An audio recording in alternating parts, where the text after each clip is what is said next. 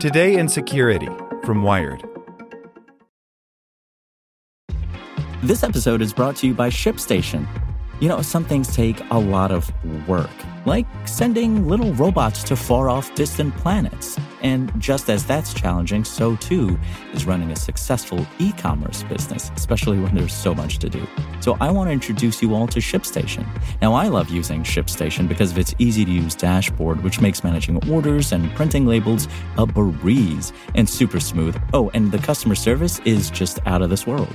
It's exactly what you need to help grow your business. Sign up for your free 60-day trial at shipstation.com/technews. That's shipstation.com/technews.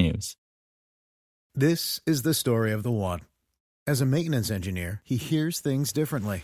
To the untrained ear, everything on his shop floor might sound fine, but he can hear gears grinding or a belt slipping. So he steps in to fix the problem at hand before it gets out of hand. And he knows Grainger's got the right product he needs to get the job done, which is music to his ears. Call, click Grainger.com, or just stop by. Grainger, for the ones who get it done. Here's today's spoken edition of Wired. Tech companies have the tools to confront white supremacy, by Izzy Lepowski. Say you're a white supremacist who happens to hate Jewish people, or black people, Muslim people, Latino people, take your pick.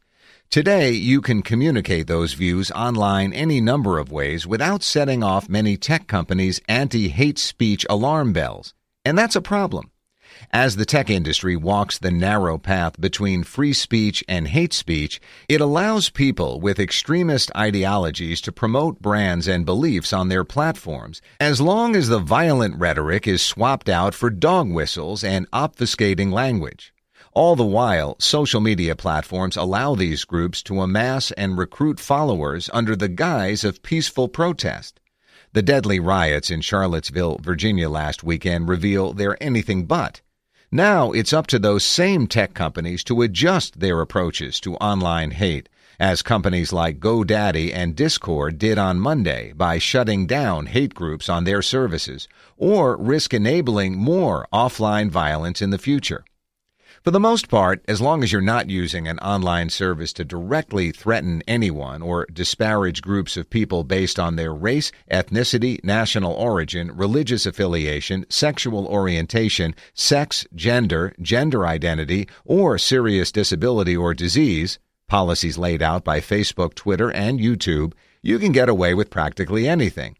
You can wrap your hate in lofty language about the heritage, identity, and future of people of European descent, as white nationalist Richard Spencer does through his supposed think tank, the National Policy Institute. On Twitter, meanwhile, sharing a gas chamber meme garners just a 1-week suspension. Social media has allowed hate groups to spread and share their messages in ways that was never before possible, says Jonathan Greenblatt, CEO of the Anti-Defamation League, which has tracked anti-Semitism and hate for more than a century. They've moved from the margins into the mainstream. This weekend's white supremacist march in Charlottesville, which left 32-year-old Heather Heyer dead after an apparent Nazi sympathizer rammed his vehicle into a crowd, injuring 19 others, was organized out in the open on the very platforms that claim to ban hate speech of any kind. The weekend's Unite the Right rally had its own Facebook page. On Reddit, members of the subreddit The Donald promoted the event in the days leading up to it. And bigots like former Ku Klux Klan leader David Duke used Twitter to issue foreboding warnings that the torch rally was only the beginning. Under the banner of free speech, these tech companies allowed the rhetoric to not only live on their platforms, but thrive there. That's because they operate using a simultaneously fuzzy and overly narrow set of rules around what constitutes banned behavior. Twitter overtly allows controversial content, including from white supremacist accounts. It only takes action when those tweets threaten violence, incite fear in a group of people, or use explicit slurs. Facebook, meanwhile, says that while it removes hate speech or any praise of violent acts and hate groups, it allows people to use Facebook to challenge ideas, institutions, and practices. And we allow groups to organize peaceful protests or rallies for or against things. That distinction ignores social media's well-known role as a tool of mass radicalization. Without explicitly espousing violence, these white supremacist extremists can still recruit potential followers to a set of beliefs with deeply violent roots in Nazi Germany and the Jim Crow South. It should come as no surprise that a protest anchored in hate would erupt in violence. For tech companies to defend those online discussions as peaceful protests is disingenuous at best. It is their responsibility to figure out a way not to be complicit with these types of violent actions or become comfortable with the fact that they are, says Charlton McElwain, an associate professor at New York University who focuses on race and digital media. These are, after all, companies, not governments, meaning they're free to police speech in whatever way they deem appropriate. And in many cases, they already do. Twitter, Facebook, and YouTube have taken aggressive approaches to curbing ISIS activity on their platforms, a type of extremism they handle distinctly from hate speech. Facebook uses artificial intelligence to spot text that advocates for terrorism or terrorist groups and deploys image recognition technology to identify terror-related photos or memes. Apparently less sensitive to the free speech rights of ISIS aspirants, Facebook even works to wipe out clusters of users that might have terrorist ties. We use signals like whether an account is friends with a high number of accounts that have been disabled for terrorism, or whether an account shares the same attributes as a disabled account, the company recently explained in a blog post about the approach. Facebook-owned Instagram recently introduced an algorithm to wipe away comments from trolls. YouTube, meanwhile, has gone so far as to deploy a tool known as the redirect method, which serves anti-ISIS content to users searching for ISIS-related videos. Developed by Jigsaw, a think tank within YouTube's parent company Alphabet, the redirect method was designed to reach people who may be curious about extremist ideology before they become fully enveloped in it. Let's take these individuals who are vulnerable to ISIS's recruitment messaging and instead show them information that refutes it, Yasmin Green, Jigsaw's head of research and development, recently said to Wired. Now that the Department of Justice has deemed Heyer's murder an act of domestic terrorism, it remains to be seen whether these companies will apply the same sort of rigor to white supremacist groups. These tech companies are very sophisticated. They've dealt with issues like child pornography or pirated content or terrorist activity, Greenblatt says. I don't think any of the strategies are perfect, but applying some of those lessons learned from dealing with other public hazards would have a lot of value here. The ADL has formed a working group of tech companies, including Facebook, Google, Microsoft, Twitter, Yahoo, and YouTube, that's focused on addressing cyber hate. Of course, having the tools to police white supremacists is different from using them. Social media companies would inevitably face a user backlash and accusations of violating free speech. It's up to them to decide whether taking a moral stance is worth the cost. Despite the potential repercussions, some in Silicon Valley have already led the way. Before the rally in Charlottesville, Airbnb used background checks to block people it believed were attending the Unite the Right rally, specifically those who were organizing large events on the neo-Nazi website Daily Stormer.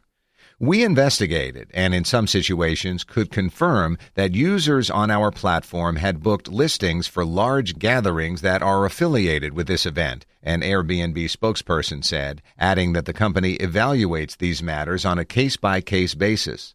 On Monday, the web hosting company GoDaddy followed suit, announcing plans to boot the Daily Stormer from its service.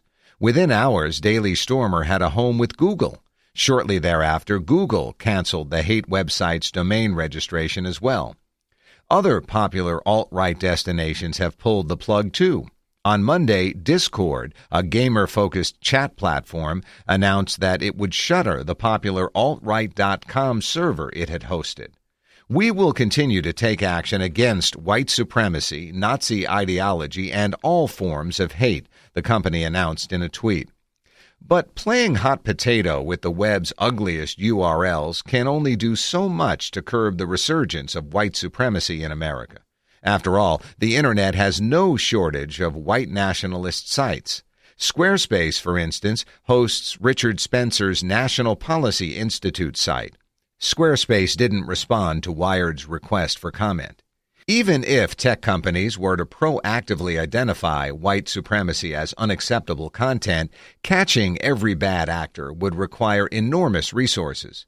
Some experts advocate giving the government a role in regulating these platforms, the same way it regulates television broadcasters. The history of the U.S. says that if you have an entity that shapes public opinion, like a broadcaster, you were subject to a higher level of scrutiny, says Nico Mealy, director of Harvard's Shorenstein Center on Media, Politics, and Public Policy. If the platforms have the power to shape public opinion, it would be astonishingly un-American and counter to the history of the country not to look at what appropriate regulation looks like. Given Silicon Valley's historic rejection of regulation, it's unlikely they'd accept intervention by Washington without a fight. But the country at large shouldn't accept the status quo without one either. Indeed, the biggest barrier to tamping down the kind of hate speech that leads to violence isn't technological, it's simply making a choice. Introducing Wondersuite from Bluehost.com, the tool that makes WordPress wonderful for everyone. Website creation is hard, but now with Bluehost, you can answer a few simple questions about your business and goals, and the Wondersuite tools will automatically lay out your WordPress website or store in minutes. Seriously. From there, you can customize your design, pick your brand colors, and add blocks. No custom theme or coding required.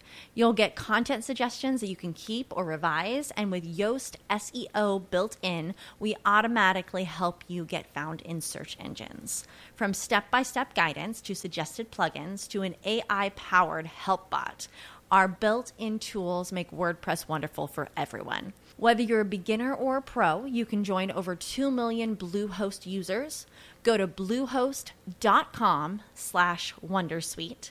That's bluehost.com/wondersuite.